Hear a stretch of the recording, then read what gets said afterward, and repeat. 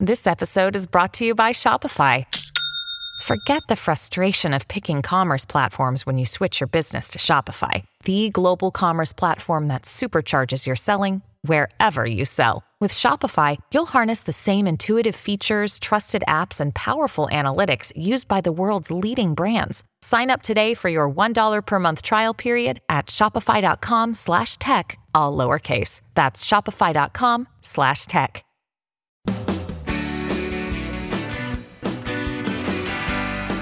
It's my pleasure to welcome you here to the Clark Howard Show. You know, our mission is to serve you with advice and information that empowers you to make better financial decisions in your life.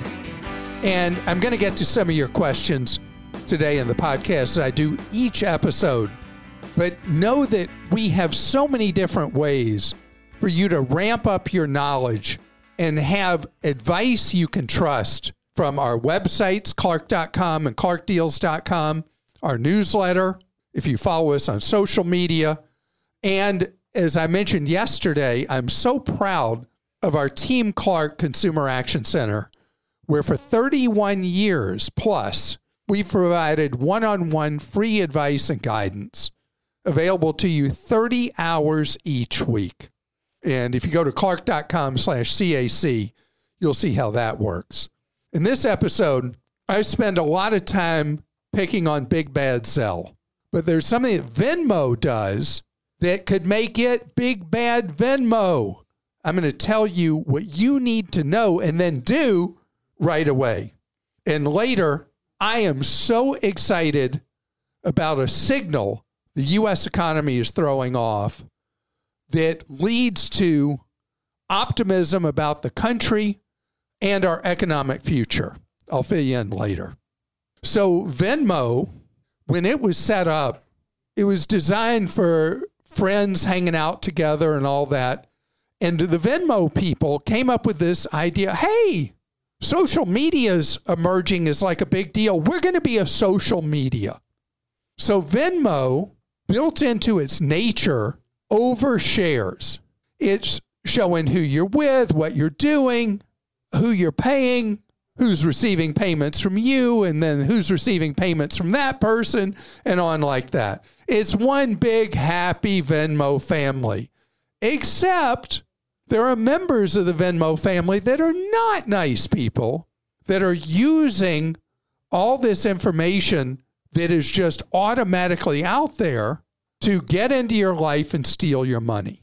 It's been a ongoing concern of mine. In fact, we first wrote about this, I think, 4 years ago, about the dangers of how Venmo, by its nature, overshares. The good news is that it's really easy with Venmo to change the settings. You just have to do it, and almost nobody ever has.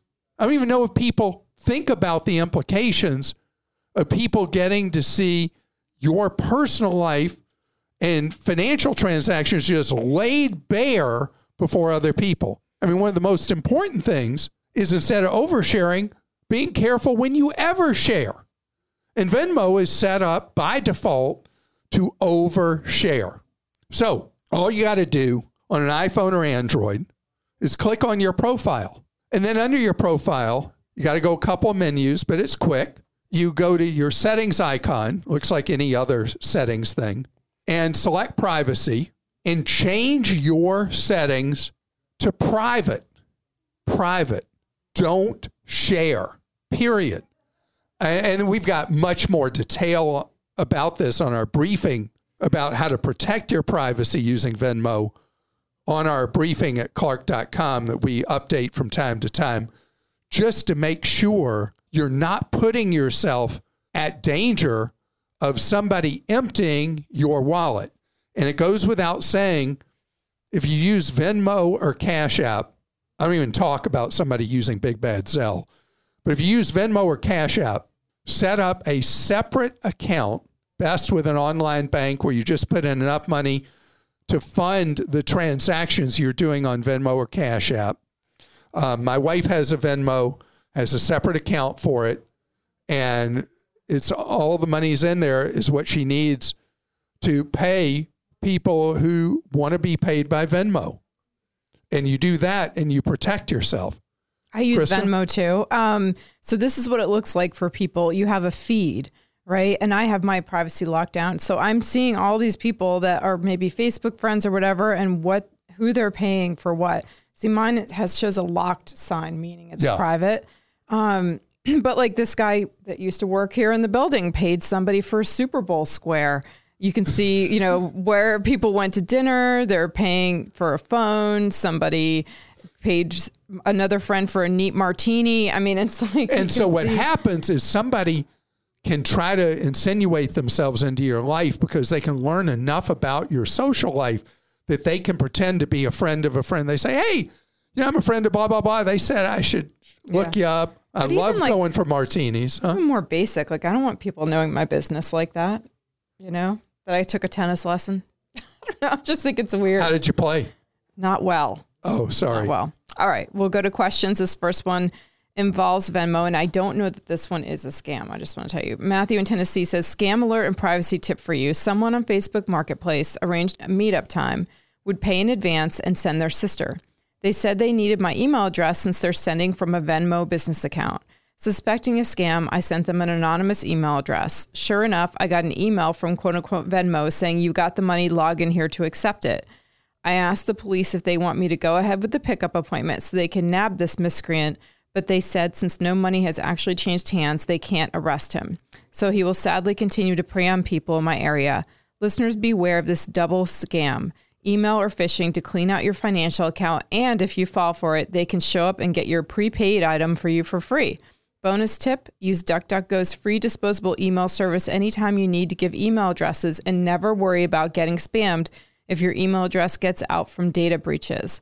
Mozilla, Simple Login, and Proton offer similar services, but DuckDuckGo is unlimited free. And if it's free, it's for me. All right, so first let me deal with what you said last. DuckDuckGo is such a great organization that nobody knows about. DuckDuckGo has where you can do searches. Instead of using Google for your searches, use DuckDuckGo, and they're not tracking everything you do.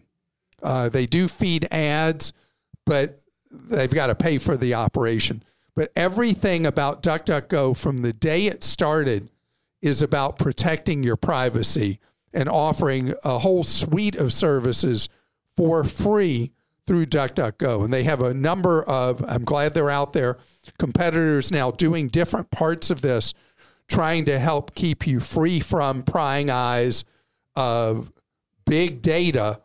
I recommend doing things like that. Okay, so what's the big problem here with this from the very beginning, the Facebook Marketplace thing? What's my number one rule? You only use Venmo for family and friends, never for strangers. You use Cash App only for family and friends, never for strangers. All the scams that happen through Facebook Marketplace or Craigslist or eBay or anything like that, when somebody's asked to pay through one of these apps, the problem is you don't have consumer protections with these apps. The scammers make off with the money. It becomes essentially untraceable. Your money's gone. And I know you're looking at me like your face is contorting. The purpose of these apps, the only safe purpose, is not to use them the way you use them a lot, Krista. I disagree on this one. I've used Facebook Marketplace a ton. So this could be a scam. I'm not saying, but it isn't definitely a scam. So if you're getting paid, especially, because it was a throwaway email address, there's no way that he has a Venmo account with that email address. So recently I was selling an item locally, and I only do local pickup. I meet in a public place, and the lady really wanted it, but she couldn't get it till the next day. I had other people in line asking about it. So I told her, sorry, I have someone who wants to meet up today. And she said, I really want it. Can I send you the money through Venmo and then I'll pick it up tomorrow? And I said, absolutely. So but the risk is on the buyer, right, not on the seller. Right. And in this case as well, it would be the same thing. So, but at the same time, you don't want to get an email from Venmo and then have to log in through some random thing. Like you actually want to give them your Venmo email address. And then she did pay me. Like I wouldn't pay someone randomly, like you said. I wouldn't pay in advance like this lady did with me, but she did. We had some mutual friends on Facebook, so I think she felt safer. However, one scam I am seeing on Facebook Marketplace, because I have been using it a lot, is immediately when someone wants to text you off the Facebook Marketplace app, they want to text you separately. They want you to text them. Don't do it. It's usually a scam, the same kind of thing. So it's bad. But someone paying you with Venmo, if you do have an account in advance, I think is okay. It is on them. You know, it is on them. But what are we talking about? We're talking about the risk of using Venmo or Cash App or Big Bad Zelle. Mm-hmm. You pay somebody you don't know, and that money can take a one-way trip because there's no consumer protections. Right. No, I'm with you, but I just think like this case, I don't know that it was a scam. Okay. Joseph in New Hampshire says, I've never heard you talk about the devices that car insurance companies have you install in your vehicle. I have State Farm and decided to try it. It saved me $80 per 6 months. What are your thoughts on these devices? My only concern is the tracking, yet anytime you have your phone with you, you're being tracked. Thanks for all Team Clark does. Okay, so they have you plug it in, usually through the device right under your dash, tracks how you drive. What they're looking at, rapid lane changes, jackrabbit stops and starts. They want to see, are you somebody who's an accident waiting to happen? Some of the devices are more sophisticated. They're looking for the time of day you're driving, where there might be higher risk. They're using all kinds of formulas to set higher or lower premiums. A lot of the insurers, to get you to put one in, say your insurance can only go down from this, not up. Ultimately, though, insurers want to have prying eyes on you all the time. Some of the apps only track how much you drive. And we talked before about, I think it's Mile Auto. Mm-hmm. It's an insurance provider that only charges you by the mile. They found that the number one predictor of an accident is the more miles you drive, the more opportunity there's going to be you're in an accident, your fault or somebody else's. So they just charge you per mile. So it depends on the insurer how they're using this technology, whether it's your driving style is setting your rates or other factors also part of it, or just as simply how many miles you drive. It's your choice if you're willing to have the intrusion. Matt in Vermont says, I own a rental condo property that I bought as my first house when I was 18 in 2008. 18? I'm now approaching 36. Wait, I thought I did so well at 21. He beat me by 3 years. I'm now approaching 36 in a new house I built 6 years ago. Recently, I saw a listing showing the neighbor's condo sold for just over $300,000. I bought mine for $152K and still hold about a $90,000 mortgage on it. I've never had any issue with tenants, and I'm currently getting $21.60 a month with an annual increase. Recent research is telling me I could get rented out for even more. The rent more than covers the expenses, and I'm making money on the property, but I'm seeing what the neighbors sold. It's definitely making me wonder if I should cash out and invest somewhere else. With that said, we've been wanting to put an attached garage on our home, and I'm willing to bet it will cost about half the profit from the sale of the rental, still leaving us with a good amount of money to either save, pay down the current home mortgage, or invest. What do you think? Okay, your tenant's paying $21.60. You realize the market says you should be charging more. The most conservative formula you would base not on what you paid for it, but what it's worth now. So based on what you paid for it, this rental is a home run for you. You're getting so much rent versus what you paid all those years ago in 2008. And the marketplace would say this would be a great investment at $3,000 a month in rent. Don't know how much you can move it up from the $21.60, but obviously you think you should be charging more. I would not rush to sell this one. I don't think the case is compelling yet to sell it. In the case of the first property I ever bought, it went up by a factor of, it was worth 8 times what I originally paid for it by the time I sold it. And the math as a rental just no longer worked. You're in the range. You're making net decent money every month from having the rental. It is like a side business for you. And then you don't have a clear plan what you would do next with the money. I'd stay in for now. I think you got something good going. And you are someone who at 18 figured out a way to come up with a great business generating income for you. I think that's wonderful. And speaking of which, I love entrepreneurs. I'm going to talk about that straight ahead. Okay, I am a born entrepreneur, and I believe so much that one of the things that has made the U.S. economy the most dynamic in the world year after year, decade after decade, is this spirit we have in the United States of going out on your own, risking it all in order to make great things happen in your life.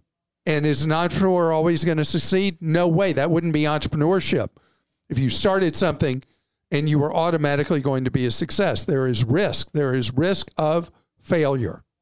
There is risk of not necessarily failing, but not really doing great with it, or realizing, I thought that was a good idea at the time. Not really. So you don't know, but it takes that incredible optimism to go out there with everybody telling you why you shouldn't, your belief in self and your idea, your product, your service. You go out there and do it. That creates the economic dynamism in the United States. Think about these big companies that everybody loves to hate now, the big tech companies. How did they all start? I mean, it's crazy when you think about they started with typically 1, 2, 3 people who just had an idea. Michael Dell building computers in his dorm room at University of Texas and then selling them off to students. I mean, all different kinds of things people do as entrepreneurs. It's something that creates this vitality. Think about how many American companies are the envy of the world that became big things. But think also all the small businesses where people have ended up financially secure because they took that chance and they're serving a need in the marketplace for a service, a product, whatever. Why am I going on and on about this? Because new data out shows that we have had the greatest number of startups in the United States ever in the last year. That is just music to my ears, because the next wave of economic dynamism in the U.S., the next household names come out of each era of groundswell entrepreneurship. And it will be businesses of all sizes. Again, failure is part of the mix. But when there's something that you believe in, the marketplace is missing a particular product or service, or you feel people aren't seeing how to do it better, and you have that idea, go for it. Go for it. You'll find a lot of people who were entrepreneurs and the entrepreneurial opportunity didn't work out. It still ultimately, maybe not right then, but over their lifetime, benefited them in what happened through the rest of their lifetime. I just believe in it through and through. I've had a number of people mention, so I'm going to do it to myself again, the thing I was doing in college to make money in addition to working full-time, that I had no idea I was committing a felony. Do you remember what that was? Were you buying cigarettes? I was buying cigarettes. I was going to college at night and working full-time during the day in Washington, D.C. I would take orders from people, and I'd go to Virginia, which had just about the lowest cigarette tax in the country, and I'd buy cartons and come back and sell either by the carton or by the pack, and I was making good money doing it. Only later did I find out that I was committing a crime, bootlegging cigarettes from Virginia, avoiding the D.C. tax and selling them at a markup. So entrepreneurship is not always on the correct side of the law. And ignorance of the law is no excuse. Statute of limitations, I'm sure, long ran out on me doing that. Well, I used to buy cigarettes at what was by the carton, 27 cents a pack. Wow. I don't even know what cigarettes cost now. I feel like you buy a pack, it's like $6, $8, $10. I have no idea. Anyway, all those ill-gotten gains I made. Eric in Florida says, what's your opinion of Auto Trader's private seller exchange service? Is it a good way for both the buyer and seller to protect themselves? Also, is PSX's option to require an inspection prior to purchase sufficient to verify the condition of the vehicle? Okay, first of all, I've never talked about this on the podcast. I've talked about it in other media. So I'm remiss never talking about the Auto Trader private seller exchange service. So what happens is, as a seller, you're paying a 1% commission plus potentially other expenses to sell in a system as close as it could mimic what it would be like you being a little micro dealer selling a vehicle. You know you're getting real money from the buyer. The buyer knows they're dealing with a real seller, not a crook. The Auto Trader exchange is a very clever idea. Don't know how much market penetration it's had. The inspection is part of it. There's no way to know how good that inspector is, how thorough they are, and whether the inspection that's part of this whole deal is going to be good enough to know that the car you're buying is in good condition, that's not going to break down on the road. It's definitely the right idea. I'm incapable of saying it absolutely is a high quality, good inspection. Just no way for me to know. But I love the thinking behind this at Auto Trader. JD in California says, we all know that your favorite retirement investments are target date funds. What are your thoughts on BlackRock's new target date ETFs? I'd like to invest in a TDF through my brokerage account, but fear that the bonds included may trigger taxable events. Would the new target date ETFs be a possible solution? So when you read the prospectus on these, JD, you'll see they say over and over and over again, these are for retirement account investing. They don't use the word account. They say for retirement investing. So they're not claiming that going into their ETF version of a target date fund is going to avoid potential tax expenses you have with others. They make no such claims. And the thing about target date funds, because they, over the decades, changed the mix of investing, you're going to have triggered taxable events unless they specifically engage in a strategy known as tax loss harvesting. And I've not read anything in their prospectus that says they're trying to minimize or eliminate capital gains taxes through holding periods by doing tax loss harvesting. If you find out they are, then that would be a safer choice to own one in an investment account. But the whole purpose of target date funds and the way they're structured is to be a holding inside 401k, Roth IRA, traditional IRA, some form of sheltered account, not in a traditional investment account. The fees are extremely low, though. Nate in Missouri says, I have what may be a dumb question. What is the difference between the Fortune 500 and the S&P 500? Clark mentioned the, quote, 500 biggest companies as a standard index fund investment, but I'm confused about which he meant and also what the difference between the two is. I hear people talk about Fortune 500 companies, but not really S&P 500 companies. Is there an index fund for both of them and separately maybe? Sorry, I know it's probably a basic question, but I'm just trying to learn. It's not a basic question. It's a really smart one.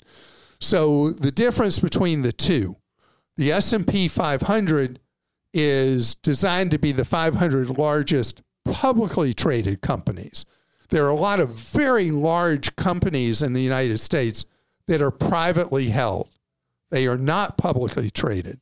So the Fortune 500 includes their guesstimate of the 500 largest companies. Why do I say guesstimate? There's a lot of privately held companies. They're guessing. They don't know their actual size, but they're getting it close. So you can't buy an index of the Fortune 500 because a lot of those companies out of that 500 are privately owned, either by an entity, private wealth, private family, whatever. But the S&P 500 is only publicly traded companies, and they are similar holdings. If you could hold all pieces of the S&P 500, they're pretty similar, so you're fine. You're really getting the core of American capitalism when you own an S&P 500 fund, My preference through the years, though, has been the total stock market index fund, where you own big companies, small companies, and mid-sized companies all in one holding. And there's a number of reasons I do that, and I can get into if that became important to someone for me to explain. But I use that instead of a 500 stock fund. And thank you so much for joining us today on this podcast. I hope you learned something that is helpful to you in your life. And remember what we're trying to accomplish here. With everything we do, that you learn ways to take more control by learning to save more, spend less, and always avoid getting ripped off.